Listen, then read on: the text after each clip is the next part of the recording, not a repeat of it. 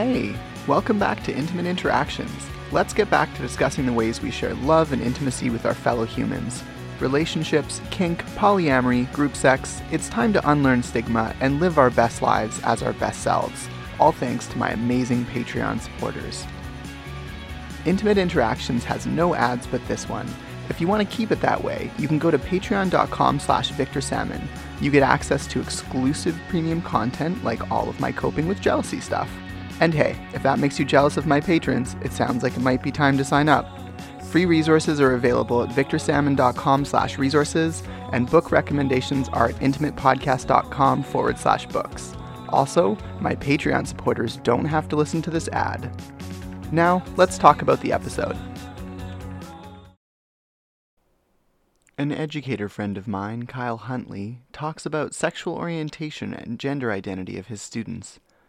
We talk about the importance of holding space even if that space isn't well attended. We also talk about his relationship as a settler-descended person to the indigenous people on whose land he works and lives. His use of cultural centers to enrich the education he provides, I think, is quite laudable. The recent uncoupling of specific content to teaching objectives allows him to now use queer and indigenous content to teach the same lessons, to teach the same learning objectives. Kyle shares the version he was taught of How the Raven Stole the Sun, a story I very much enjoyed listening to. If you're looking for resources and live in Vancouver rather than the valley where Kyle lives, you can check out the Musqueam Cultural Center or look at their teaching kit online for stories. There's also tourism, so you can go and look at, I think it's Talese Tours, the Speaking Treasures Tour in Stanley Park, or the Talking Trees Tour. I also posted a whole bunch of resources for trans folks in relationships that might be abusive, or same-gender folks that may be in relationships that are abusive. So all of that is available at intimatepodcast.com. And now let's go to the session with Kyle Huntley, talking about educating without holding space for colonialism. Yeah, I know it says Kyle Huntley up there. If you just say Kyle, that's fine. Okay. Yeah. You're good with full name or? Either or. Okay. Yep. So I'll welcome everyone to another session of Intimate Interactions. I'm here with Kyle Huntley. He's an educator, and I'm super interested to talk to you about various things today. Your work with SOGI at the institution you're at, talking a little bit about decolonizing, talking a little bit about how you teach Indigenous culture and your relationship to that as a parent as well. So let's start with you as an educator. Tell me about your work with SOGI and GSA and what those stand for. So I've always been part of the GSA, which was originally Gender Sexuality Alliance. Now it's it used to be the Gay Straight Alliance. Now it's the Gender Sexuality Alliance because, of course, over the years that has broadened in meaning. Mm-hmm. And SOGI is the actual district side of it. So that's the BC has set out various resources and other things. And SOGI is the acronym that is all of the things that they're offering us, videos, right, resources, etc. As for my work as an educator, I started at another larger school helping out with it, and you are there as a gathering point and a mediator between the students that need that resources or are unsure or questioning or understand their identity but don't necessarily have a space of their own. Mm-hmm. So that offers them that space while still having the educator adult there to make sure that it is safe and stays that way. That's awesome. I really like the idea of holding space. I think it's incredibly important, even if you don't have a lot of people attending. Mm-hmm. Just the culture of knowing there is a space is a form of normalizing, and it encourages acceptance, and it's just a whole bunch of good things, I think. Which is the goal primarily, and making it more in the face of things. Students are encouraged to do whatever they feel like in the school. Whoever they are should be expressed. Mm-hmm. We do this sometimes in the form we paint ceiling tiles to match the different identity flags, and those are dispersed throughout the school. We're hoping to get 3 done this year. Awesome. And eventually we'll make our way through the whole, as many as we can that's appropriate for a school. Yeah, that's great. I like the idea of just sort of scattering them here and there. So, people look up and they're reminded that there is, at the very least, acceptance on an institutional level, and hopefully that trickles down and promotes a culture of tolerance and kindness, if nothing else. Always kind of the major goal. Yeah. I definitely have experiences from high school that were not so kind, so. Most of our, around my age, which is around 30, yep, is most people my age and around that say very similarly. I think we're born in the same year. Yes. We're both 86, right? Yes. Awesome. So it is and yeah, I always hear the slurs, the using gay as an insult or as to mean dumb, and that's not necessarily the same now. It's kind of evolved in how it's being used, but the problem's still there. But no one my age, I don't think, has had a positive non-binary identity experience as a youth. Yeah, definitely. I also identify as some flavor of non-binary. I've kind of got to the point where I don't need to identify as not a cis man when I'm dealing with other folks who are super non-binary, because I recognize how much masculine presenting privilege I've had, just in how much easier it is to blend in if I choose, even though, I've currently got my nails done, and when I go out to events, sometimes I'll, do lipstick and things like that. And occasionally, if I'm really feeling up to the time commitment, eyeshadow. Mm-hmm. I know we are going to get into masculinity a little bit later, but definitely as I aged, I engaged more in non-traditional masculinity. As a young person, I definitely was afraid to do many things I wanted to do. Or if I did them in the sense of a punk makeup or a rocker makeup, which was the only forms that were really acceptable for a young man when I was younger. Mm-hmm. Yeah, I got called gay in school all the time by tons and tons and tons of people. Got called, faggot, all those, anti-queer, anti-sogy, essentially, sort of terms. Yeah, and they're very destructive, not just in the sense that most of the kids who use them don't actually understand what they're saying. Right. They've learned this from another person or another environment, whether that's media or home. But when you really get down to them and have them explain what they're truly trying to say in direct language, a lot of times they didn't even make the connection. Right. Yeah, and as I have had multiple students that when they say that's so gay or whatever it is, I ask them, what do you mean by that? Can you explain that to me? And they'll be halfway through explaining it to me, and then all of a sudden their eyes kind of open and go, oh, and suddenly they realize why this isn't okay. Right. And in many cases, they don't even put two and two together because no one's challenged them to do that. That's really cool that you're able to have those conversations and hopefully pull a little more of that vitriol out of the culture. Normalization, education, understanding, and making them know that straight's not standard. Right. Cis is not standard. And having it more predominant is important. And I, of course, always get why are you throwing it in our faces? God, they just want to shove it down our throats. And early in the semesters, I tend to pull up information about how many straight couples were on in movies this last year. Right. Because there are people who run those numbers, and thank you so much to those people because you make my job way easier. Right. Versus how many non-binary couples, how many queer couples, how many various aspects are actually presented in media. Now, those numbers aren't perfect, but they do give me an idea. And in most cases, the straight cis identities and couples are well over the 100. Where any others combined tend to be under 20. Right. So we have a significant differential, and that being shown to a young person who's going, oh, why are they shoving it in our faces? Right. Often helps them realize that it's not being shoved in your face. Right. You're just not used to seeing it. And if I only show you red bricks and then there's suddenly a blue brick, that blue brick stands out. Right. In a large way.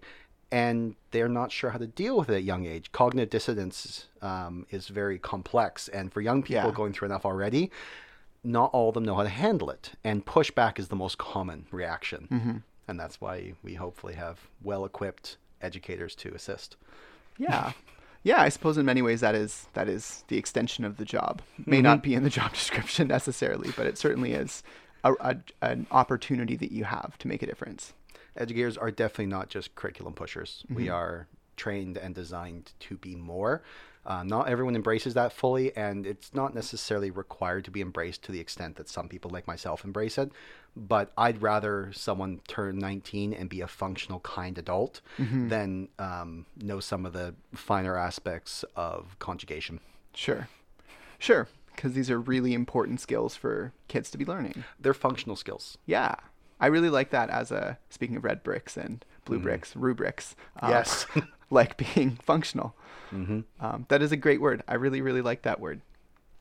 You mentioned, speaking of being 18 or 19 and being a functional adult, that when you were 18 or 19, you fully embraced being male rights activist and had all those sorts of values. And I'm super curious to hear about what that culture was like for you and how it impacted you. I definitely grew up in what was attempting to mimic what we call a nuclear family. Mm-hmm. My father was very masculine.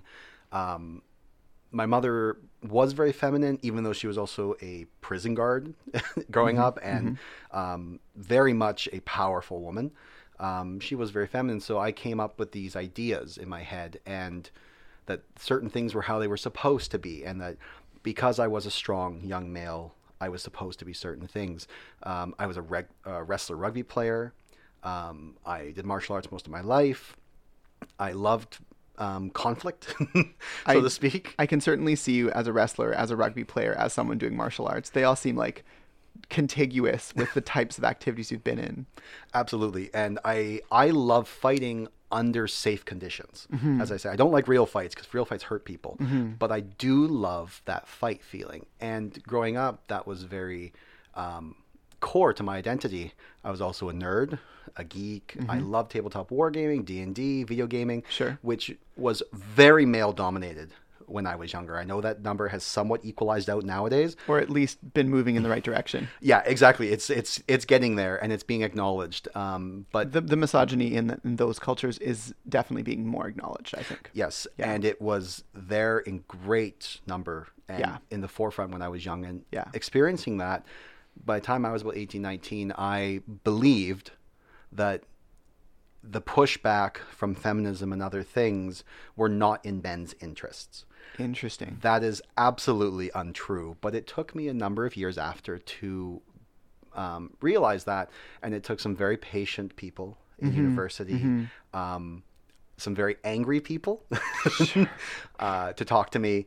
And I was shot down a number of times through different scenarios. And even though at that moment, my cognitive dissonance hurt and was very shattering in some ways, it was good. It is what helped me realize that what I believed and what I thought was not acceptable. Right. But I was what we often call the edgelord. I like to play devil's advocate. Got you. And not in the sense that I was trying to actually promote learning and conversation. I did it because I wanted to push people's buttons. Right. And again, not what is okay. Right, because there are plenty of venues where that is totally fine in BDSM, for example. Absolutely. There's tons of fun kink scenarios where you can consensually push people's buttons, where you can essentially get that trolling fix, but through predicament play or something that's just like really fun, that even the people in the predicament are really enjoying being put in these like really crappy situations, and they have this really interesting like adventure or struggle alongside you. And at the end of that, you get closure and you get healing, and if anything, there's been connection through that difficult experience versus tackling someone who's talking about something identity related, which can be very core and extremely emotionally invested for them. And coming into that as a person with no emotional investment, it's very easy to troll or push someone's buttons. Huge. But in a way that there's a power dynamic, because that person's emotionally invested and you're not. Well, there's the investment that, for the most part, I don't have a huge or I'm not personally invested in a number of things. Some I am, but some I'm not. But in the kink scenario, yes, you can do some horrific things to people. Sure. But there is an order of things. There is a conversation. There is consent. There is borders. There's soft and hard limits. And when everything is said and done, we have aftercare, right, which is agreed upon. In a social scenario, in a forum, where we're going to yell at each other or be angry and talk about hot topics, we don't have a precursor. We don't set out soft and hard boundaries, and we do not have aftercare. That's a really good observation. And that's what makes it, when we leave that forum of discussion on hot topics just being a troll, what we've done is we've left that person with some kind of various level of trauma from the poking, and we are not caring for them. Yeah. It would be different if I had a very hot, heated conversation with a close friend. Sure. And when we were done and we did disagreements, we cooled, we hugged, we did something that we care about each other together to reaffirm that though we may disagree, that we may be upset right now, but you're still okay. We're still okay. And I don't know how many situations you can do that reasonably, Mm-hmm. but you don't see that in those discussions. Yeah. Yeah, I agree completely. Great. Just trying to think of a good segue to the next question. That's a good segue.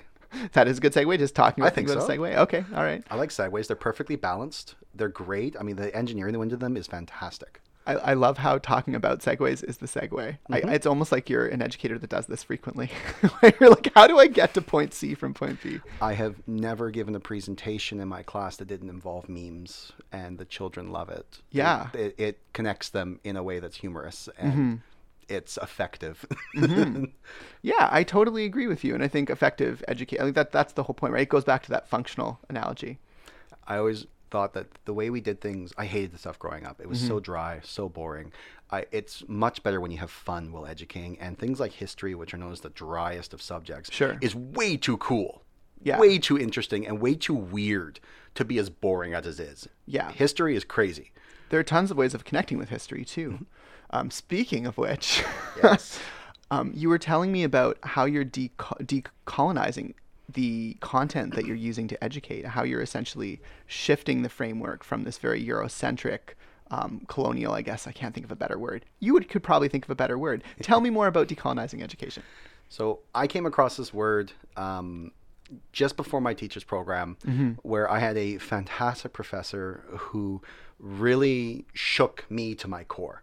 They gave me evidence and information and subjects that were, I don't know how I could go most of my young life and adult life without knowing these things. And it absolutely changed my view of the world.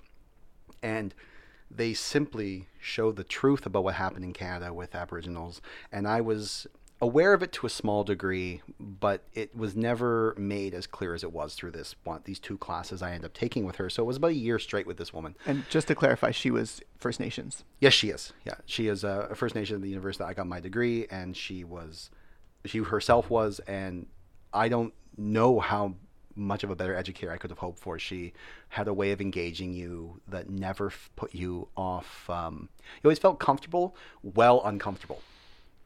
Right. And it was fantastic. Like that there way. was space for you to exist while holding space for reality, like Yes. what happened without having anything sugar-coated. Absolutely. And that masterful level to reach that.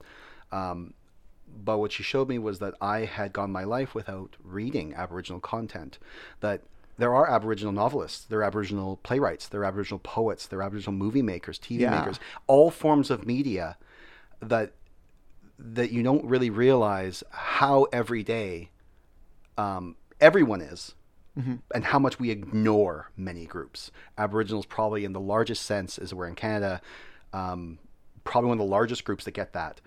And Yeah, I would say they're probably the most Yes. marginalized racially. Yeah. huge. And it is that broke me down to this is something that can actually be helped, like on the side that I'm not Aboriginal. However, I have a lot of privilege, and that can be weaponized basically to break down these bad structures. And when I went into my teacher's program, again, with the new curriculum in our province, Aboriginal content is being pushed, and this is great. So not only do I have district backup, I have my program showed us ways of decolonization, and it's a simple thing that when we read literature, it's almost all dead white guys. When we Sure, learn about sure. history, the people who wrote that history were dead white guys. And periodically we had a dead black guy. That's really the extent. We don't get much else. Sure. And especially in our scenario here, where we have a massive Indian Peninsula and Sikh influence, we really talk about the Kamagata Maru, and then we never mention it again. And that is a massive disservice to how much of our nation has been contributed by by various groups. So with that, to decolonize is to start spreading out the time that you give to the various groups. Sure. And To all of the Canadians. to all the Canadians, exactly. And And for those of you who don't identify as Canadian, if you're Indigenous, for example, I apologize. That was not meant to be exclusive. absolutely, yeah. If you don't count yourself Canadian, the self-identity thing is huge. Sure. You all the identify. folks on Turtle Island. Yes, Sure. exactly.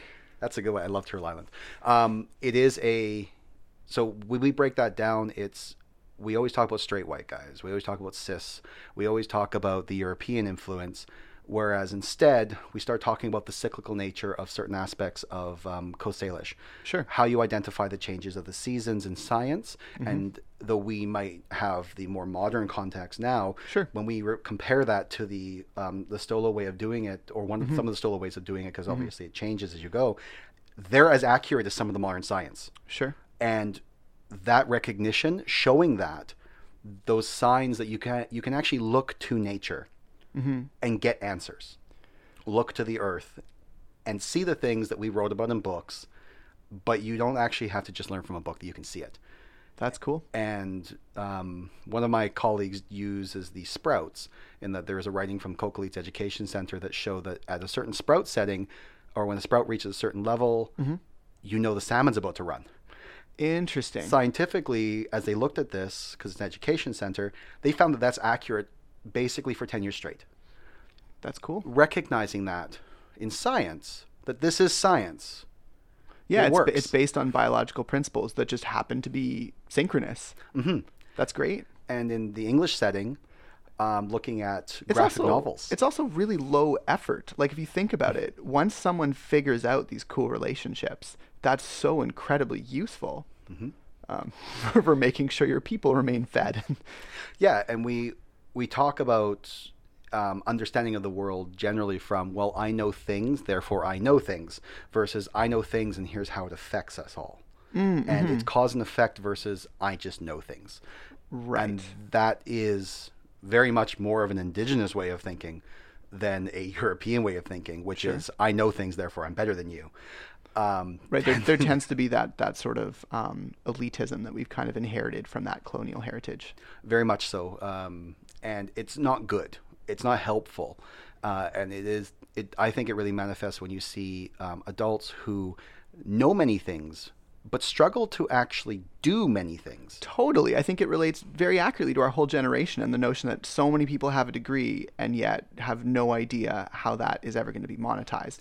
Not that we need to necessarily dip into capitalism and how that impacts everything, but it does impact everything. And like you said, like there's a lot of knowing things for the sake of knowing things. And if you find that really interesting, I'm all about people having the freedom and opportunity to learn all these awesome things just because they want to learn them. But I agree that, especially when we're talking about career training or setting people up for the rest of their lives, it's important to know how to do things. Absolutely. We need to be more than just regurgitating books of knowledge. And as some people who point out that, oh, well, I know all these things, therefore I'm smart. It's like, well, not to downplay a person's knowledge, but I have a cell phone that literally has access to the sum of all human knowledge in my pocket. Right. I don't need to remember every little detail anymore. What I do need to do is be able to recognize patterns, see signs of things about to happen so I can prepare. I need to be able to react in an intelligent, effective, kind way to things. If I can't do that, all my knowledge isn't very useful. Right. Like how to critically evaluate that knowledge, how to strategically use that knowledge. And again, that ties back in with doing things. And to tie that back into the decolonization, Yeah. a lot of the literature, at least from what I've read, from the Aboriginal contents I've found, does play into very dark senses of humor, which seems to be a common trend. And it pokes fun at things that are very hurtful and damaging to the various cultures and the areas that these stories come from. And they use humor to bring up a reality. It makes me think of the old concept of the jester. The jester's funny because they're right. If they were poking fun, but it's wrong, it wouldn't be funny. But we recognize these things. I'm thinking of the Rez Sisters, where the one character is incredibly excited to have a toilet, to have a running water toilet that her husband put in poorly. And that this gave her a sense of elegance and pride over everything else. And that pointed out that a lot of reservations still don't have running water, still don't have paved roads. Right. And at the end of the day, the only reason they don't is because the government hasn't done it, because they were required to do it via their own act. They're supposed to have had this stuff done 40, 50, 60 years ago. They still don't. Mm-hmm. So this very humorous conversations between these three women, call themselves the Red Sisters in this Sure. play, are really pointing at some very serious problems. Mm-hmm. And when I've used that play, the students think it's hilarious because it is quite funny. It's very quippy. It Sure. actually reminds me in many ways of some of the Monty Python skits. Interesting. How they're play off of words and they're super serious faces while being very ridiculous. Right. But they are pointing at real things. Mm-hmm. And it gave me a sense of that, but in this Canadian Aboriginal content. Mm-hmm. And Or context, yeah. context, sorry, thank you. Yeah, yeah. And when we talk about it, when we go into depth and we start digging in, Mm-hmm. and my students are forced to read the Indian Act in its entirety. Oh, Yes, it's very dry. But they start realizing, why is this not done? right. Like, how are we still using something called the Indian Act from so long ago? And how are we still in this crazy dichotomy of claiming, that this is Canadian land, but we aren't going to build any infrastructure? Mm-hmm. It's like, it's really strange that it's not even like, here, we'll give you the stuff to build infrastructure, or we'll support you in the following. You know what I mean? Like, it's sort of like, well, this is all Canada, except it's not. It's just this weird, I don't Yes. even, it's incomprehensible to me how ineffectual our relationship as Canadians, as settler descended Canadians, is with Aboriginal folks in Canada. I just, it's incomprehensible to me that we can have diplomats keeping better relationships with people on the other side of the world than we can with people on whose land we're living. And it only takes you to look in any year, there seems to be something. Yeah, And drawing that in and showing that this isn't a long time ago. right, It wasn't that long ago that residential schools ended. right. It was not that long ago that the Oka crisis occurred. And we have almost, I swear, every year I'm hearing something on the news or on the quiet news because not everything reaches the big Of news. course. Well, currently it's the Unistoten camp that the RCMP is occupying. Yeah, and I know our prime minister was supposed to be the glory boy, And he's not. and it started off really promising. And then he nationalized the pipeline just because legislation wouldn't allow private companies to do the kinds of garbage that we're now doing as a government. And that essentially. is bringing up to that, making students look at, and I have made them make arguments, persuasive essays, Sure. on how you would present that same pipeline to, say, Sure. Richmond. Absolutely. Or some of the rich areas in Burnaby, or these areas here. It's how would you convince these nice, quote unquote, rich areas Sure. to take a pipeline? Yeah. And most of them can't figure it out. And this is actually an intentionally failing project. Assignment, yeah. That they're going to have to become very convoluted Right. and tricky and Yeah. underhanded. And some of them get very creative. Cool. Some of these little ones are quite sinister. And this is what you had to do Right. for established colonized cities, Right. let alone some of these quite out the middle of nowhere reservations that have very little support in the grander sense. Right. And why they always seem to end up through those zones. I know someone looked it up that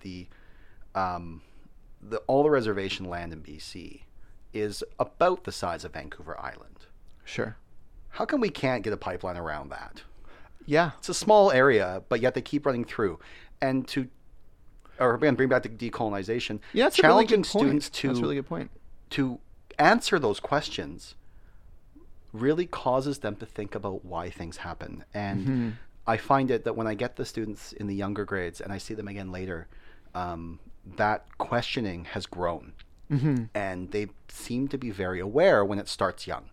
And Yeah. it's not a judgment. We're not angry at these kids or that they come from certain backgrounds. It is why do you think this is happening? Right. In the world at large around you. Yeah. It's not like they're decision makers running the country or the province Absolutely or not. these companies. But they Yeah. will one day be. Sure. And that's why I think it's important that these things are brought up, whether it is intersectional feminism, whether it is people of color and different ethnic groups being brought in with the same weight in education as the colonial European sense. Sure. And that when these people are no longer with me, they are eventually going to be managers, bosses, CEOs. And if they grow up thinking that what they are is the only thing, we're going to have the same problem again. Mm-hmm. and that does start in education, that you can't mistreat people. Mm-hmm. You can't Certainly not without consequences. no, and that consequence needs to be made real. Mm-hmm. And the more you humanize, Mm-hmm. the more you make real what is commonly referred to as the others, Yes. they stop being the other. They start being an us. Mm-hmm. And that makes a huge difference. And that's how when I talk, one of my favorite introductions is guys, gals, and non-binary pals. And and when I talk to my whole class, or even the larger groups in the gym setting when I happen to be the speaker, Yeah. that is how I engage everyone. That is my default group introduction, and most people laugh because it's something you don't hear much. But there are at least a third of my student body is likely non-binary in some sense of the word. That's a large fraction. That's more than I would have thought.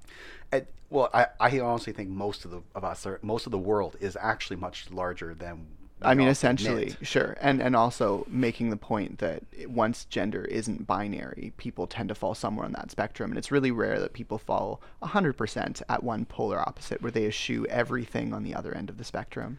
Yeah, when you consider the true aspect of what a spectrum means, Yeah. most of us do not sit on any extreme. Yeah. The vast majority of us are somewhere in between. Yeah, like a bell curve. Huge. Although I think in the case of gender, it's probably not a bell curve where most of us are completely androgynous. I would say it's probably like, I don't know, maybe an inverted bell curve or something like that. But even that doesn't seem like it's doing justice to the folks in the middle. No, and that very much there's the gender unicorn became very popular a few years ago. Yeah. And it's functional, but very simplified. Yeah. But it was the first image to recognize intersex So- as a biological aspect. I didn't realize that. So like the it's pronounced heterosexual images, all of those ones were not the first image. Sorry, say again? Oh, I'm sorry. There's an image. It's pronounced heterosexual, the genderbred yes. person, but it's of course a straight cis guy. It's essentially like, here we should all be more tolerant, and like here is some information on how to be more tolerant. I'm not sure whether it was the first or not, but there's been a lot of feedback, or at least there have been at least two people, I should say, rather than a lot of feedback. There have been at least two people who are non-binary, who have said it's kind of upsetting when it's not a person who's non-binary giving you the information because it lacks a certain authenticity. Even though this information seems right, it's probably better to promote someone who's not for profit, promote someone who's not, a cis straight person for profit, profiting off of. At the same time, it's just another person doing work to encourage learning all these things, even if it is appropriative. And that you brought in a big point that what considered an ally. Yeah. That allies are a great resource because we have privilege to basically push back in ways that some groups struggle to because they get coined as these different negative things, whereas you don't have to. And it's... Yeah, people almost will listen in a way that they won't if you're from... They're like, oh, well, of course you're saying that. You're one of those people, and it's that othering again. Exactly, and that it's the job of the ally not to be the voice, but to basically make a circle that, hey, look, this is my space. Right. I'm pointing at this voice. I'm helping lift up this voice. Yeah, and you bring that person who isn't in that space in, and you, hey, I can come here. Yeah. I shouldn't be talking for you, but I can help your voice Be heard. Yeah. And I think that's the most effective use of an ally is to, one, speak out against when someone says something that's unacceptable, and two, empower those who want to speak. Yeah. And I've had this very heavily in my identity in that I consider myself a cis hetero male. But when you actually when you get more in depth into my identity and how I look at things, I'm cis het, but the majority society would not say that about me. Right. So that puts me in a weird position sometimes that I'm not a non-binary or having a complex sexuality. However, I do, but society disagrees. It's more like a perspective thing, I think. It is. And it's that's like when I wear makeup out in society, people think of me as really non-binary or other gendered. And to some extent I am. When I'm in a space with people who have had various surgeries, when I'm in a space with people who are on hormones, when I'm in a space with people who have really complex relationships, perhaps far more complex than mine, I have no need to take up that space. it's important to sort of acknowledge, like, why am I taking up this space? Is this space made for me, and do I need to be here? And if I'm having a really hard day where I felt really invisible because, folks in family or folks, you know what I mean? They've I'm sure I'm seeing some, yeah. I'm seeing that nod. Yeah. You feel me? Absolutely. Yeah, it's once you've had that feeling erased or invisible just because people haven't acknowledged who you are, sometimes it's nice to be in that space and just be like, yeah, I had a really hard day for these reasons. And just sort of like share with friends. Mm-hmm. Even if those friends are non-binary, I think that's reasonable because I'm having a day where I'm more towards, more away from the masculinity end of the spectrum. But I'll have other days where I don't feel super uncomfortable. I'll just be like wearing a little bit of makeup and otherwise rock a beard and feel like I'm comfortable because I have so much privilege, but also because I haven't had a hard day.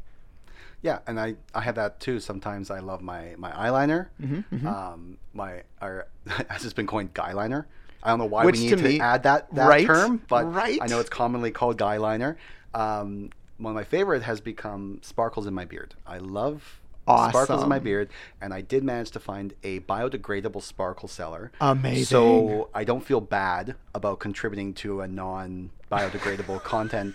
And that sounds really hipsterish when I say it. But that's still amazing. I was nice. having the same thought. I was like, I need to get this hookup on beard glitter, but also beard chalk. Have you heard about beard chalk? I have used beard chalk. Amazing. So I have beard chalk. I haven't used it yet. I haven't been bold enough to use it yet, but I have beard chalk, and I also have the skin cleaner that goes with it for afterwards so I don't stain my skin blue. I have this. I've begun to go salt and pepper in my beard. Not on my head, luckily. My head's just receding, but my beard is beginning to go salt and pepper, which actually makes the sparkles and color more effective. That's cool. So it's the irony that I am aging, but in my aging, I'm able to be more bold. Right. I think that's actually a common thing where people talk about as they get older, caring less about what other people think and being more of who they are, regardless of where they fall in the gender spectrum. I used to care a great deal about what people thought. Yeah. I have since learned that it's not worth the effort or time. Oh. People who like me will like me. People who won't. As long as I'm not being a mean human being. As long as you're in line with your values. Yes. Yeah. Yeah, I totally agree. I'm getting there. I'm not quite there yet. I still care a lot about what people think, which is not ideal when you're a public figure because you're always going to have pushback and you're always going to have negativity, and that's okay. It's just hard to cope with some days. Phrase I learned that helped me a great deal was love recklessly and do no harm. Mm-hmm. And that if I am doing no harm and I am loving recklessly, times suck sometimes, but generally it's going to be good. Mm-hmm. And the overall will be successful. And it is. I've had very much up and down relationships and intimacy in various levels over the years. But overall, I can't say I've ever done something I would undo. Sure. Wow, that's really amazing. I mean, I'm trying to think back about things I regret. In terms of relationships, I don't think there's anything I'd undo. It helps us grow in many ways. Absolutely. I know some people out there had to go through hell. And in many ways, they probably shouldn't have had to. I mean, I've been on the receiving end of some pretty emotionally abusive relationships. At least one or two. I shouldn't say some, but a couple. And it is interesting because that you mentioned emotional abuse because that is something that I recently had to come to terms with. And trying to look up abuse resources for men can be very frustrating. Yeah. And when it does come up, it primarily takes the form of physical. Physical or sexual. I want to write stuff down. Versus we don't hear a lot about emotional, or if we do, it's in very extreme ways. Versus there's not a lot of resources for the subtlety. Whereas the only time I found a strong, well-worded, in-depth article on emotional abuse in a broader sense and even in the more detailed sense was from a amorous blog. And I say blog loosely because it is actually essays. These are very, very long. One or two of them actually border on dissertation level size. These are, I say blog very loosely in this sense because this collection of people, that's not one, has very successfully created a resource. That's fantastic. That I was unable to find anywhere else. I will get you to share that with me so I can share it with the listeners. Absolutely. I also wanted to mention that I have from Community a fantastic set of resources for trans and non-binary folks, but also for queer and just various gender sexuality mixes. So essentially, for people who aren't cis straight, there are tons of resources on what emotional abuse can look like, and what physical abuse can look like, and how to be safe in those situations, how to have safe relationships, and how to get out of those situations. So. It does tend to creep on you versus some very overt forms. Yeah. Many of the official emotional sides, Yeah. they creep. And there's this way you of don't realize it. I couldn't agree more. There's this way of normalizing it in the person who's being abused, not just the behavior, but normalizing the rationale, normalizing the sense of you deserve this because, and this acceptance, whether it's through someone manipulating your like your history with abuse, if you've had abusive parents. I think most, or I shouldn't say most. I don't want to shit on parents, but I think a lot of folks that I know have some experience with abuse, either from a partner or a parent. And if you have abuse as a history, like with a previous partner or a parent, it's really easy to manipulate that. And so I have definitely had the experience where a partner definitely manipulated stuff that had happened in the past in such a way as to normalize continuing that abuse with me.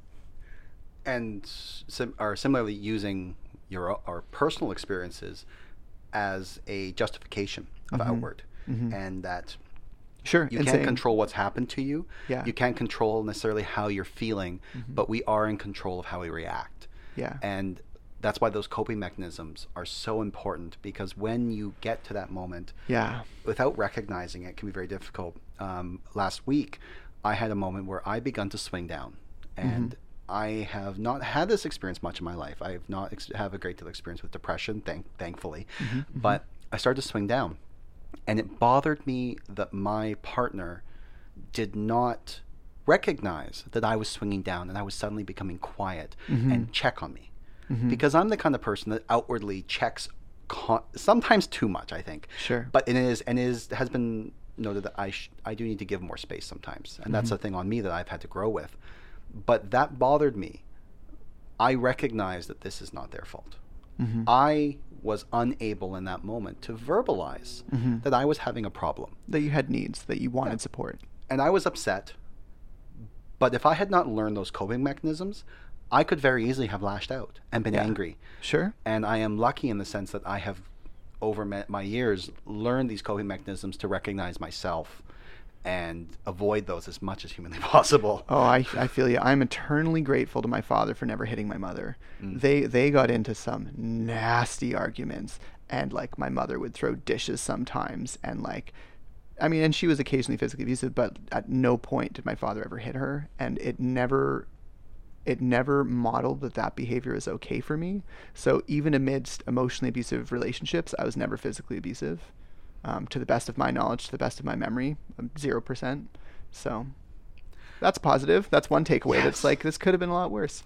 You always want to avoid recreating what was done to you. Yeah. I don't think emulating, I apologize, emulating any form of abuse, of course, is going to go well. Yeah. And that is, I think a lot of people struggle with that, and myself included. Yeah. Though I never myself was really subject to physical abuse or that at home, the expectations of me and what was done between my parents at times was quite rough. Yeah. And that's watching my brother spiral into some very destructive tendencies, especially as a older teen, young adult. I watched everything go to hell. Right. Which probably is what helped me not go down a similar path, because my brother got the first wave. And I was younger, so I was still happy-go-lucky when that stuff happened. So watching my father spiral, watching my brother spiral, showed me that these things are not good or helpful. Right, that these aren't like adaptive or functional coping strategies or behaviors, and you didn't want to model those. You didn't want to embody those. And though I was far from a healthy 18, 19-year-old male, absolutely far from it, I didn't embody certain aspects that would have caused far more strife. Right. Had I likely wouldn't have my wife and how wonderful she is. Yeah. I highly doubt she would have stuck with me had I embodied much of what I learned by observation. And so that's, of course, given me a very stable life at home. Awesome. That's great. circling back to what we were talking about, because that's such a great bookend to that thread.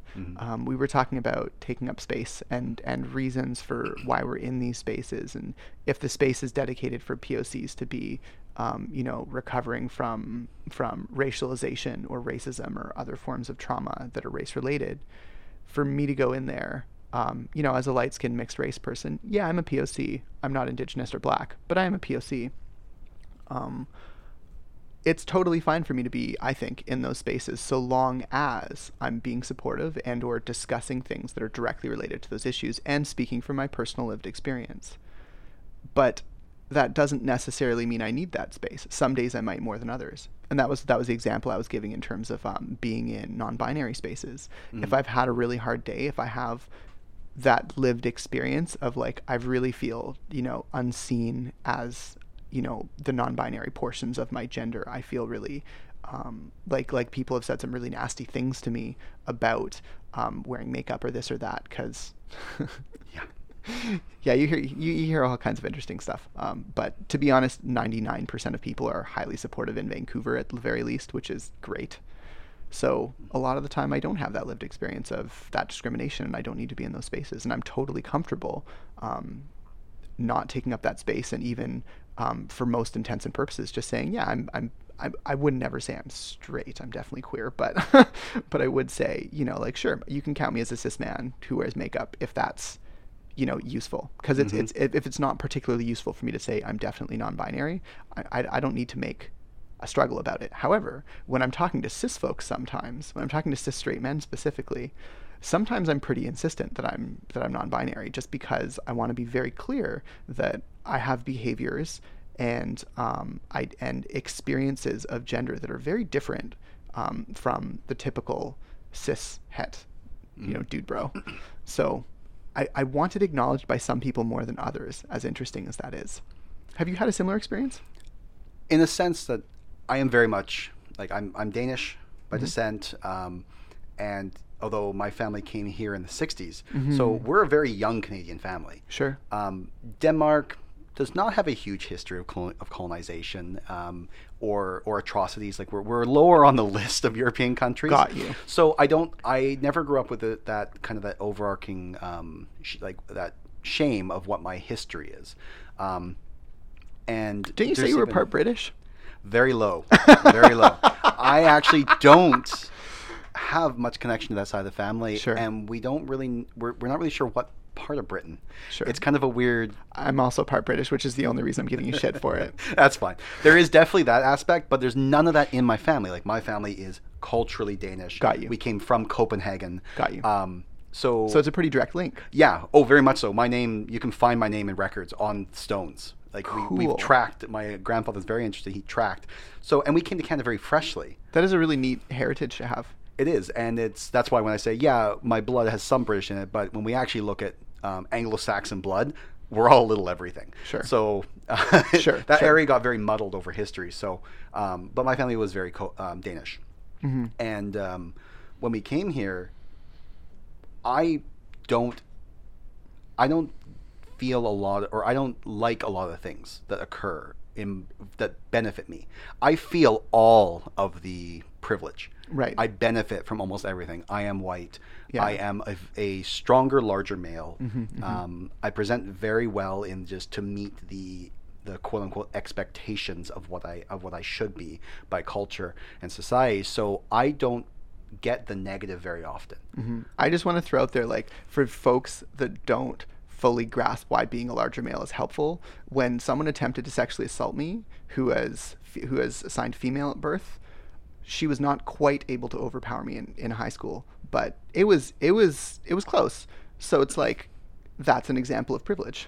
That is an example, like a real outcome example of how a situation that could have felt really helpless, a situation that could have felt really humiliating, that I could have felt a lot of shame about, instead I felt shaken but okay.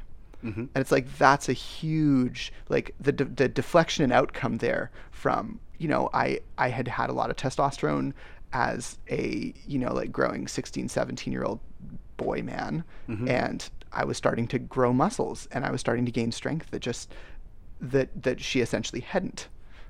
Yeah, and it does. Think about. I've been told I'm intimidating, which I always found humorous because I'm a teddy bear.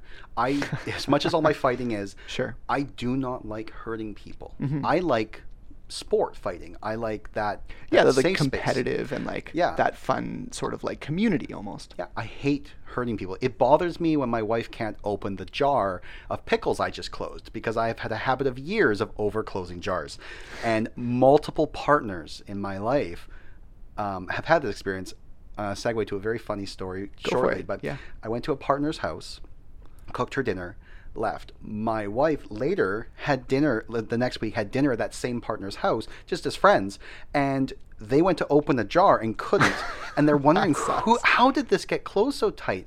And then both of them looked at each other and went, Kyle was here. And it was funny, but I don't really think about my strength because Right. it's something that's natural. It's something you're just used to. It's what feels normal for your body. Very Or much. feels like your usual. Yeah. Very much. And I can grab the tailgate of a truck and lift it. Like Really? I am. When I say I'm strong and my wife says you're intimidating, I don't click, but the numbers do speak. I have a very strong, the Viking strength. Got you. I am very much that way. And Sure. people don't talk back to me in some ways. Got you. And it actually, I don't like that. That's one of the aspects that's destructive. That when Right. I say something, people like to just, okay. But then you don't get the feedback, you don't get the growth. Exactly, and it's likely because there is this fear of men that has been built through misogyny and patriarchy and these destructive systems, and it hurts me in huge ways because people aren't going to be as honest with me as I want them to be, and I am not violent Right. outside of a sport. Or a kink context. Or the Sure. kink concepts. Yeah, exactly. So I outside of those, I'm not going to be that way in any sense of the word. Sure. And that has hurt over my growth. It's probably one of the reasons why I reached most of my adulthood without having those issues. Interesting. Like you reached your adulthood without having those issues, but also you reached your adulthood without having a lot of challenge about, say, feminism. I was always right. Mm-hmm. I was always right because when I said something, people didn't want to say anything back, Right. which gave this false illusion. And it took some very strong, mostly female professors, though there were some male professors that challenged me in the same way.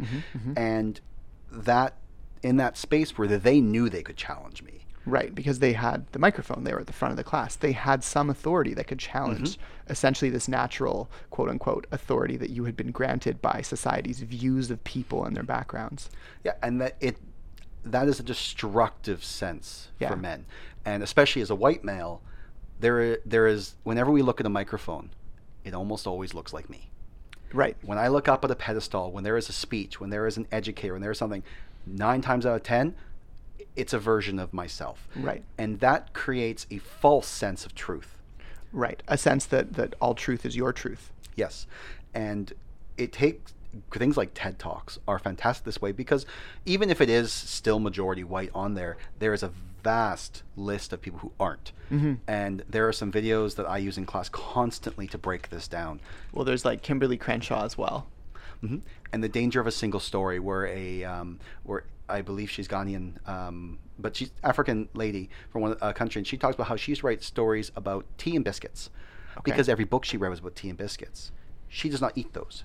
She eats mangoes. Her country. Interesting. And that she never wrote about her characters eating mangoes, even though she's basically ate a mango every day of her life. Sure. Because that's what was normal where she was. And that danger of a single story. Right, because she's now writing for an audience that expects that single story. Exactly. And that's the expansion of that, is that my story became truth. And we're essentially in an intellectual Irish potato famine is what I'm hearing. Yes. Where like you can eat potatoes or try and sell something else and go bankrupt. But everyone's eating potatoes here. Yeah, and that's hurtful, and that's what we want to work against. Right. Because it does hurt us. Like having a limited understanding of the world hurts us. Like that's not a good thing. Yes. Yeah, it creates delusions of grandeur, which Sure. I definitely suffered from. Sure. And centralizing ourselves. And it has never done me good. It has never done me well. Breaking in, or really trying to understand feminism in its core, learning what intersectionality was. Aboriginal identity, and all understanding those that it can things. include men, like understanding that it can include yeah. and certainly class, and that men that are poorer certainly suffer based on not having as much money, and the intersection of how elements of masculinity, of what a good man should be, and poverty, how those two things come together to royally screw over poor men, is very interesting and understood by at least the theory of intersectional feminism. Whether or not people practice it with an understanding that poverty is significant and that one's education in intersectional feminism is itself a privilege of class.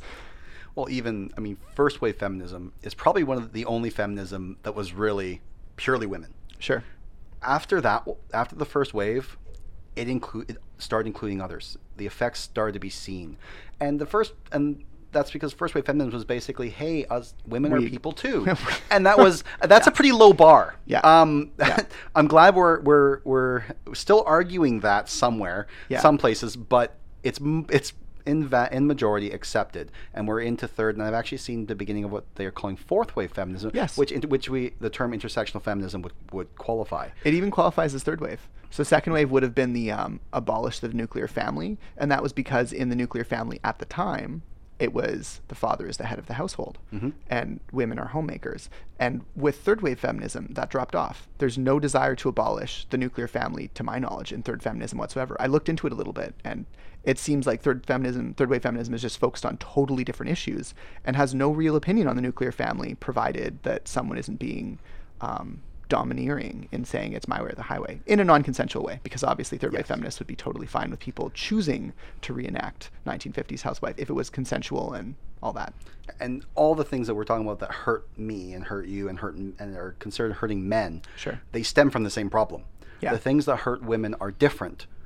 The core, when you break down right down to the core causation, they're the same things. The things that tell me that I must be aggressive to be successful. Right. I must be certain things are the same core beliefs that tell women they need to be something. Right. And so it is a realizing that it's not an us versus them mentality. Right. Absolutely. Even in the courtroom. Shifted me in a huge way. Like the courtroom is a perfect example how there is a sentencing discrimination against men. That's something we absolutely need to address, because the notion that women are helpless or powerless or not aggressive or couldn't possibly be responsible for these crimes is the same notion that they aren't aggressive enough to be CEOs, couldn't possibly be responsible for fiscal growth. All of these sorts of ideas that are not supported by research, that are not supported by evidence. And if I say something in criminal sense, I'm typically believed. A lot of things that women say, they're not believed, or there's excuses and justifications for why they deserved it. And there's a lot of that in the same sense. So the criminal system is broken. Yeah, I would say it's certainly in terms of sexual assault, I don't think it functions.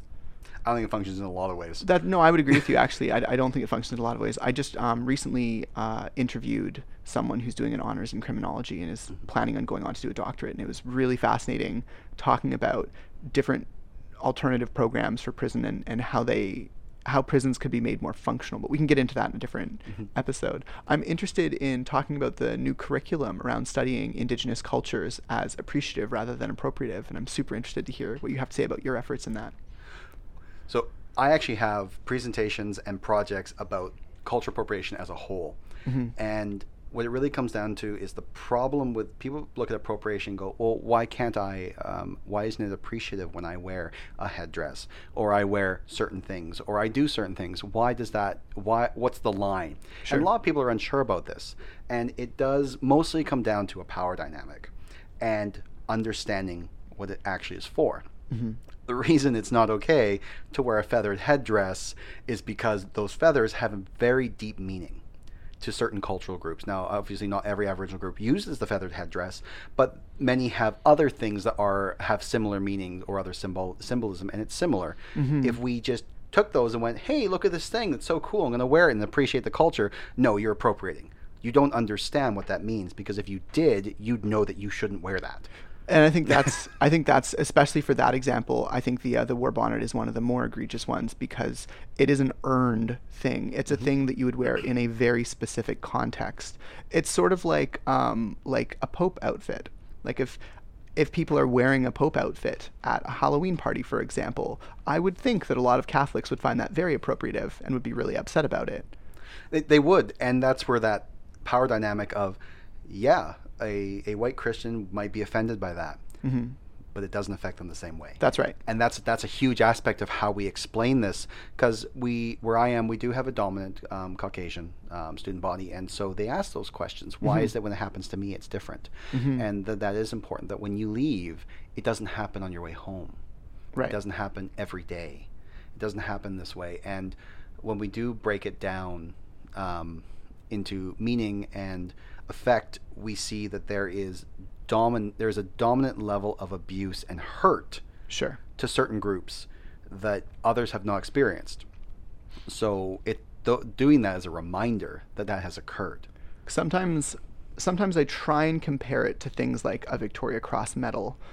If someone has a relative that's died and literally has a Victoria Cross, they died in the war, and all of a sudden someone's wearing this Victoria Cross as a fashion accessory, it could be seen as disrespectful, and it could be seen as really not honoring people who literally died for supposedly that person's freedom to... Well, and it's actually illegal. Is it You really? are not allowed to wear a medal you have not earned. You are allowed to... Really? You are allowed to procure it. You're allowed to purchase it. It is illegal to wear a police officer's uniform. It is illegal Really? to dress as a soldier and present as a soldier.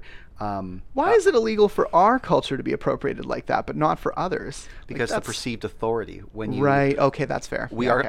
our police, military, things like that Right. are colonial authorities, and Right. to imitate that basically Challenges that structure. challenges is it, and that, oh well, you didn't earn it, and this is how we actually control. So Right. if everyone just dressed like a Canadian Forces soldier or an RCMP officer, Right, you wouldn't how be would you able to find identify. the real officer? Right. And that upsets the power balance. Right, because literally at a protest, everyone could dress as RCMP if it weren't illegal, and that would make it very hard to distinguish. Yeah, could you imagine, of course not really in the Canadian context would you have this, but if you were in an American context where firearms were more common, can you imagine 10,000 people dressed as the local cops all carrying a pistol? Yeah. How would you regulate that? How would you Yeah. control it? You could never have that. And so that's a problem. Right. We tend to not look at culturally specific symbolism in a similar sense, Sure. even though it is very similarly destructive. I find medals interesting, though, because dressing as a police officer is understandable, but wearing a Victoria Cross medal, that's an interesting one. If I were to put a rank that I did not earn Right. on my chest, Yeah. I can be criminally charged. Right. Like, that to me is nuts. So, like, technically, Halloween costumes and things that are soldiers' outfits that do have rank on pips and such, that would technically be illegal? Only if they were actually real. Okay. The way Halloween gets around it is that they tend to make sensationalized versions or versions that are not authentic. Right. So that kind of moves the other way. If you were to wear the actual uniform with real ranks, Sure. and present yourself in the sense like you pretend to be, because there is that guilty mind, guilty body concept within Canadian law, is that you can buy surplus and it's not illegal. But if you say I'm a soldier, Right. now you've broken into your intent, your mind and body both are guilty in the sense that you're trying to pretend to be a soldier. Right. And now we've moved into the illegal part. I see. And medals are the same. You can own a medal. But wearing it is pretending you earned it, in a sense. Yes. I see. Interesting. And in the same sort of sense, I would think a war bonnet is showing that you are, and forgive me if I'm getting this horrifically wrong, but essentially a brave on the warpath, if I'm not mistaken. Well, whatever the specific culture might award Okay, warriors or that's leaders, totally depending fair. on what it is, which group and how they do that. Yeah, if you were to wear something that you are supposed to have earned, you are misrepresenting that. Yeah. And I think imagine that's a much better way to say groups within those cultures, if they were to do it, their culture would be upset with them. I would imagine that, because I think that's you earn those things through a lot of work. You shouldn't just wear them. But society as a whole in Canada does not recognize those awards in the same way as our government's awards. it. Right. So that's where we start getting differential. I like that way of looking at it better than what I said. Yeah. It is a general the war bonnet or the feathered headdress Yeah. is the most used, Sure. overused, and appropriate image. Sure. but it's definitely, that's only a handful of groups actually use that specifically. Every culture is vastly different, and I think of in Whistler there is the two groups that share a museum, and when walking in is very interesting because one group is more towards the Coast Salish aspect, that when we see it, it's recognizable as a Coast Salish art and different styles, but the other group that's literally shares that land is just north of them is vastly different, like night and day different, the way that it's aesthetically done.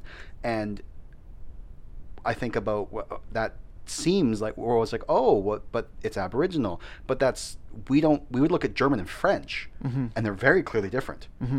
But for some reason, when it's Aboriginal, we think it's the same, and that we don't give the same concept to Aboriginal as we do to other culture. To say European. Yeah.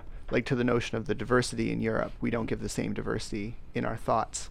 No, and that's again, I know we're driving back here, but that is core to that decolonization aspect. Right. That this is the same. I like that. So when you were talking about a new curriculum, what is the new curriculum like in BC around learning about Indigenous or Aboriginal cultures? Well, the new curriculum is fantastic. It empowers educators in a huge way. It's concept-based and big idea-based instead of content-based. So I could, had I the resources and had I knew enough things to cover it all, I could run an entire course with only Aboriginal content. Wow. I'm capable of doing that now. So it's no longer the sense that there is a unit that's a token unit. Oh, we're going to learn about the Aboriginals now. And then when we're done that unit, we're going to move on. I could teach the major foundational concepts with Aboriginal content. With only Aboriginal content if I knew how. Sure.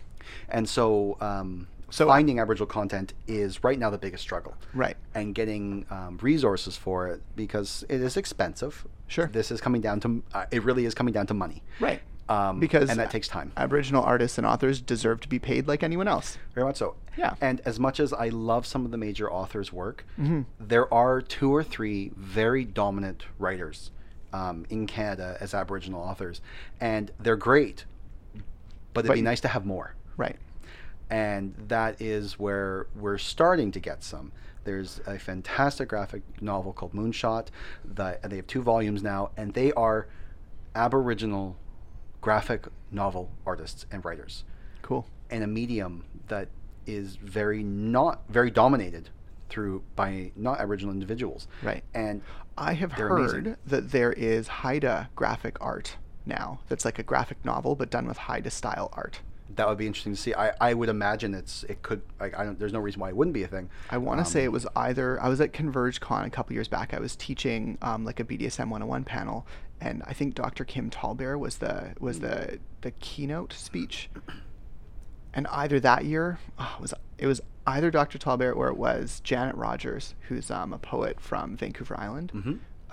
She did a presentation that was really cool. It's like, people tell you that spoken word is really different in person, but like really, really different. Like it's hard to put into words how different, because I bought her book, but like reading her book, I was like, oh, this isn't the same. I'd much rather have paid for like a YouTube series or like just some version where I could see the life that she puts into her content. There is something about an oral presentation in person. Even recordings don't do it. Yeah. And that is actually, as we're talking about how we do it, this is part of it. The oral presentation culture of many Aboriginal groups is one of the aspects we're focusing on. So we get students up and talking and telling stories, and we get them to tell me a story, and then okay, now how can you make that more interesting? Sure. Because most people who are good storytellers did not start good storytellers. No, they learned it. They learned it, and you learn by doing. And it is here's some major techniques. Tell me a story. Okay, how can we make this better? And then you start going into symbolism and ideologies and poetic devices and literary devices, and we begin to grow into something. And I received permission by learning to tell Raven and the Sun story. As an educator, I worked with a gentleman, and he over the time said, I'd love for you to tell that story. And I'm so glad I got that permission. It's one of my favorite stories, when Raven stole the sun. And would you be interested in perhaps teaching that story? Not to me. I just mean telling that story here as an extension of your teaching that story. if that's Yeah. something that you feel falls within the purview of. If you'd like me to, I'd be happy to do it. It is my version. Okay. Or it is the version I've been taught, because obviously there's a lot of versions for every story. Sure. But I'd be happy to tell the story if you'd like for that. It is how it's done, the gestures, the voice, and the kids love it. They Sure. think they're not used to hearing these stories in person, because in the West we tend to read stories. Mm-hmm. We don't stand up and we tell them and we orate. Mm-hmm. And I think that's a huge injustice, because Yeah. there is a ton of stories that are far better told. I completely agree, and I'm sure both of us have some D&D experiences. Yes, very much so. And you can't recount some of those stories easily. It's like some people can. Some people have the storytelling, the GMs and such, hopefully. Mm-hmm. And then other players will be like, there's this one time this amazing thing happened, period. Yes. You're like, that isn't It's the not enough. story. And Yeah. on podcasting, it's probably one of the reasons why D&D podcasting has become so popular, because there is a storytelling aspect of it that is huge. And some of my students have actually done this as projects. Cool. Podcasted a D&D session, storytelling, and focusing on that. And some of them have done fantastic jobs. Not everyone does a fantastic job, but some of them have done jobs that were far above and beyond expectations. And it's amazing when you empower students to look at something and do it in a way that interests them. Mm-hmm. In that there is no difference between students play D&D and podcasting a story and a student writing me a story. Right. It's a different way of expressing it, but they are still telling a story. Right. And if they're interested, just like people, if people are interested, they're going to listen. Yeah. Which is one of the core reasons why I think the Aboriginal stories are done a huge injustice by being recorded and written about in the Western way, because they lose the power they have. And of the few times I have been invited to longhouses and been able to listen to masters speak, there's no words. I can't recreate that. In fact, there's one coming up at VPL that I'm going to where there's an Indigenous storyteller in VPL, like in-house, that comes in, which is super cool. It is, and it's that the danger that could be lost through colonization, through the cultural genocide, Yeah. and that we are attempting to repair, though whether that's being successful or done well or not is definitely up for debate. And also seem to be continuing to do damage, as with the Minnesotan camp. Yes, we're supposed to be reconciling. We can argue to the end it's probably not happening the way it should, but it's supposed to be happening. We can't lose that, Yeah. because it is something that is so important and core, and getting that point across that yes, people wrote stories, great. Mm-hmm. Why haven't we talked about how women wrote the earliest novels, how science fiction was wrote by Dr. Cavendish, who was also one of the first to talk about an out-of-body experience in the Western sense, and began had the first, as far as I'm aware, written polyamorous experience in novelization. Really? And we just don't talk about her. I had no idea. She quite literally invented sci-fi, and we don't talk about her. We talk about others that are often 100 or more years after the fact. Really? And This is all new information to me, because yeah, I grew up on sci-fi with quote-unquote the big three, which is to say the three white guys that talked about it, which were Heinlein, Clark, and Asimov. Absolutely, yeah. And Those are the ones you hear about. Asimov's concept of the three laws of robotics and the singularity are very similar to Cavendish's concept. Really? And not to say that Asimov was inspired by, Sure. there are some similarities that show at very least a similar train of thought. Sure. But we don't talk about her. Well, I do. Sure. And watching young women who have mostly read male writers, or if they read women's writers, it tends to be romance. Reading Interesting. about this woman who wrote very powerful metacognitive astral concepts in the 1700s Sure. at times you see an awakening, and that they realize that there's more out there, and that this has been done. Right. It's not groundbreaking, because I think sometimes when we look at, I have to fight for something, it's daunting. Not everyone wants to be the face. Not everyone wants to be the groundbreaker of a new area, and it's okay to not want to be that person that breaks the mold. But the mold has actually been broken a long time ago. Sure. Someone just kept gluing the pieces back together, trying to build the wall back. And that's the part that we're trying to get rid of, is that, no, let's just stop rebuilding the wall. Yeah, I like it. Awesome. So it sounds like there is a lot of hope in terms of the curriculum, at least. Hopefully. I was having a conversation about change that I was seeing during West Coast Bound. I was on the first ever People of Color panel. It was called When the Outside Impacts the Inside, like discussing race and bias in kink community. I had been saying that I was holding out some hope, and one of the other panelists mentioned, within the context of being like a Two-Spirit Indigenous person, that they were not seeing the change that I was talking about. And it gave me a great opportunity, like being almost called out like that publicly gave me the great opportunity of being able to say, POC literally just means like racialized. It just means not white, not racialized, which means literally everything else. And my experience isn't going to be the same as someone who's Indigenous, or someone who's Black, or someone who's a different flavor of Asian than I am, or, you know what I mean? Like there's such a diversity of voices and stories, and the fact that I was born here, that I am close enough to white passing that in some instances people think I might be Greek or Mediterranean rather than part Indian. That is just a whole different story. That's a whole different experience. And if I'm seeing progress, it doesn't mean that other folks are going to be seeing progress.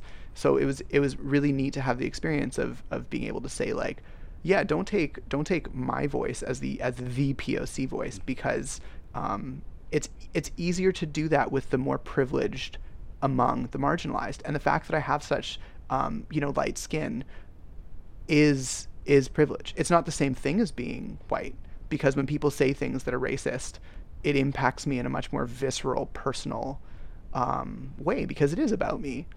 Mm-hmm. However, people may not see me as a person of color sometimes, and that's a huge privilege. Like, that gives me an in where certain jobs won't discriminate against me, in a way that they will for others. And certain social situations, like you were talking about, being big and intimidating, and how that changes the way people talk to you and interact with you. It's the same thing with being a POC. Sometimes it changes things, and for me, sometimes it doesn't. Well, I think about sometimes the way when we talk about when did women gain the vote. Oh, yeah. Well, I mean, that's just wrong, because white women gained the vote. Right. In a specific year, and then... Exactly, and then the other various groups came after, and sometimes it was quite distant. And that's often we see the change in the least marginalized first. Right. And it slowly, and sometimes way too slowly, makes its way to the groups that are more marginalized. When in reality, that's the group that should be getting larger hunks, because they're the ones being affected in often very larger ways. And that is one of the focuses, is trying to show, look, women gained the vote, but not really. Right. White women gained the vote. So this group took till here, this group took till here, this group took till here. But in the Aboriginal sense, it's Aboriginals got the vote here, except if they married another Aboriginal, it took longer. Sure. If they married a white man, they would lose they would maintain their status. But if a man married a white woman, they would lose it. It's and various so aspects convoluted. like that. It's absolutely convoluted, and that those details are important. I can't remember who it was that made this observation, but I mean, I grew up in a family that was steeped in colonialism. My father was Canadian, born in Vancouver, and his father was Canadian, born in Vancouver. And his father had gone back to Britain to get a quote-unquote like British wife. So as a result, he was culturally and ethnically mostly British, even though he was very much a settler in Vancouver. Like, he was mostly of the Vancouver culture rather than the British one, but he had both. I'm sorry, I'm split between, my attention's split right now because I want to mention all these dates, so I'm going to rattle them off pretty quick. So in Canada, we actually, black men were apparently given the right to vote in 1837, but black women were not given the right to vote until 1960, whereas women in Canada, white women specifically, were about 1910, 50 years earlier. Yeah, it is a huge discrepancy in who got the vote when. Yeah. And that's evident. That's the evidence for how messed up our system is. Yeah, I agree. What was I saying about culture? I was saying something about oh yeah, that my family was steeped in colonial culture, right? So sometimes I still say problematic things, and like there was a lot of essentially racist ideas in my family. Shocking, I know, but racist ideas that came out of that framework, and that came out of the Catholic Church as well, probably, which my family was also highly affiliated with. And I learned a lot of very racist things about Aboriginal folks and about my relationship to this land and my relationship to the hosts, essentially, willing or unwilling. Probably more the second one. Yeah. And when I say unwilling, I mean on the receiving side of genocide. But yeah. It was. Excuse me. No, you're good. You're good. Yeah, no, it definitely. A lot of bad things happened, and we're still feeling the effects. And Yeah. I know I have a lot of things I've ingrained that I've had to work through. Yeah. And I'm still working through. Yeah. And I do catch myself at times where I say something, and I'm lucky that my wife will very directly be like, that sounds a little wrong. Do you want to try that a second time? Yeah, and it is. Yeah. It's often oh, you know what? Yeah, it was totally not okay. That was a reaction. And I know I learned, and I say the same thing, that our initial reaction is our learned reaction. Yeah. We initially have a reflexive, Mm-hmm. a reflex action. And so that's the learned. Yeah. It's what you do at that moment that matters. I think so. Some people will immediately give their reflex. Others will say it and go, ooh, no, I take that back. That was not what I meant. And others will stop and go, that's the not okay thing. Yeah. And I do share with my students that in my early 20s, around 21, I was walking and there were two large black men walking, and I crossed the street. And it is the largest point of shame in my life because I knew better. But growing up, when I saw a black man on TV, he was either a comedian or he was a gangster. It was Chris Rock, Dave Chappelle, or it was the guy with his pants down shooting cops. That was, because where I'm from, though there is it's growing, there's quite a few now, but when I was young, there wasn't a large black population. Yeah. So my experience formed a reflexive action. Right. And that was so unacceptable. Mm-hmm. And that's the point when I had to acknowledge myself and go, no, I need to be better than that. Right, because obviously they would have noticed. Like, people see when you cross the street. Guaranteed. And yeah. I know that in someone's mind, I am a terrible human being. Possibly. And in that scenario, I would not hold, that's justified to think that. Yeah. That this is someone who holds severe racism. Yeah. And because how would they know otherwise? And in truth, in that moment, I was. Yeah. And I think it's okay to own parts of our story we're not proud of and learn from that. And it's something I do share with my younger students because they need to know that even when you do something wrong, that doesn't inherently make you bad. It makes you bad if you don't fix it. Right. Yeah. Yeah. The story of our lives. Yes, very much so. Awesome. Well, thank you so much for coming on the show and giving your time and your knowledge. I very much appreciate hearing about other experiences of decolonization and what that can look like. I'm still very much always looking for new ideas and suggestions, so thank you. Thank you for having me. Awesome. So in my class, when I tell this story, I always start with that I am not Aboriginal. This is not my story. I have been taught this by some of the educators at the Coquille Education Center, and as an educator, I asked if it'd be okay if I told this story. They worked me through a few things, went over a couple protocols to make sure I understood these things, and that I acknowledged that. So before I do anything else and tell the story of how the Raven stole the sun, I want to thank the educators at the Coquille Education Center and acknowledge that the people that taught me this story are on unceded territory, primarily the Stolo in Sumas region.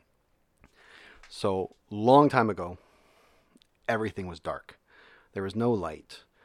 Raven did not like this because he found himself running into trees a great deal and hated it. Eventually, he landed on a branch to take a break, looked over and saw this splinter of light and thought, whoa, light.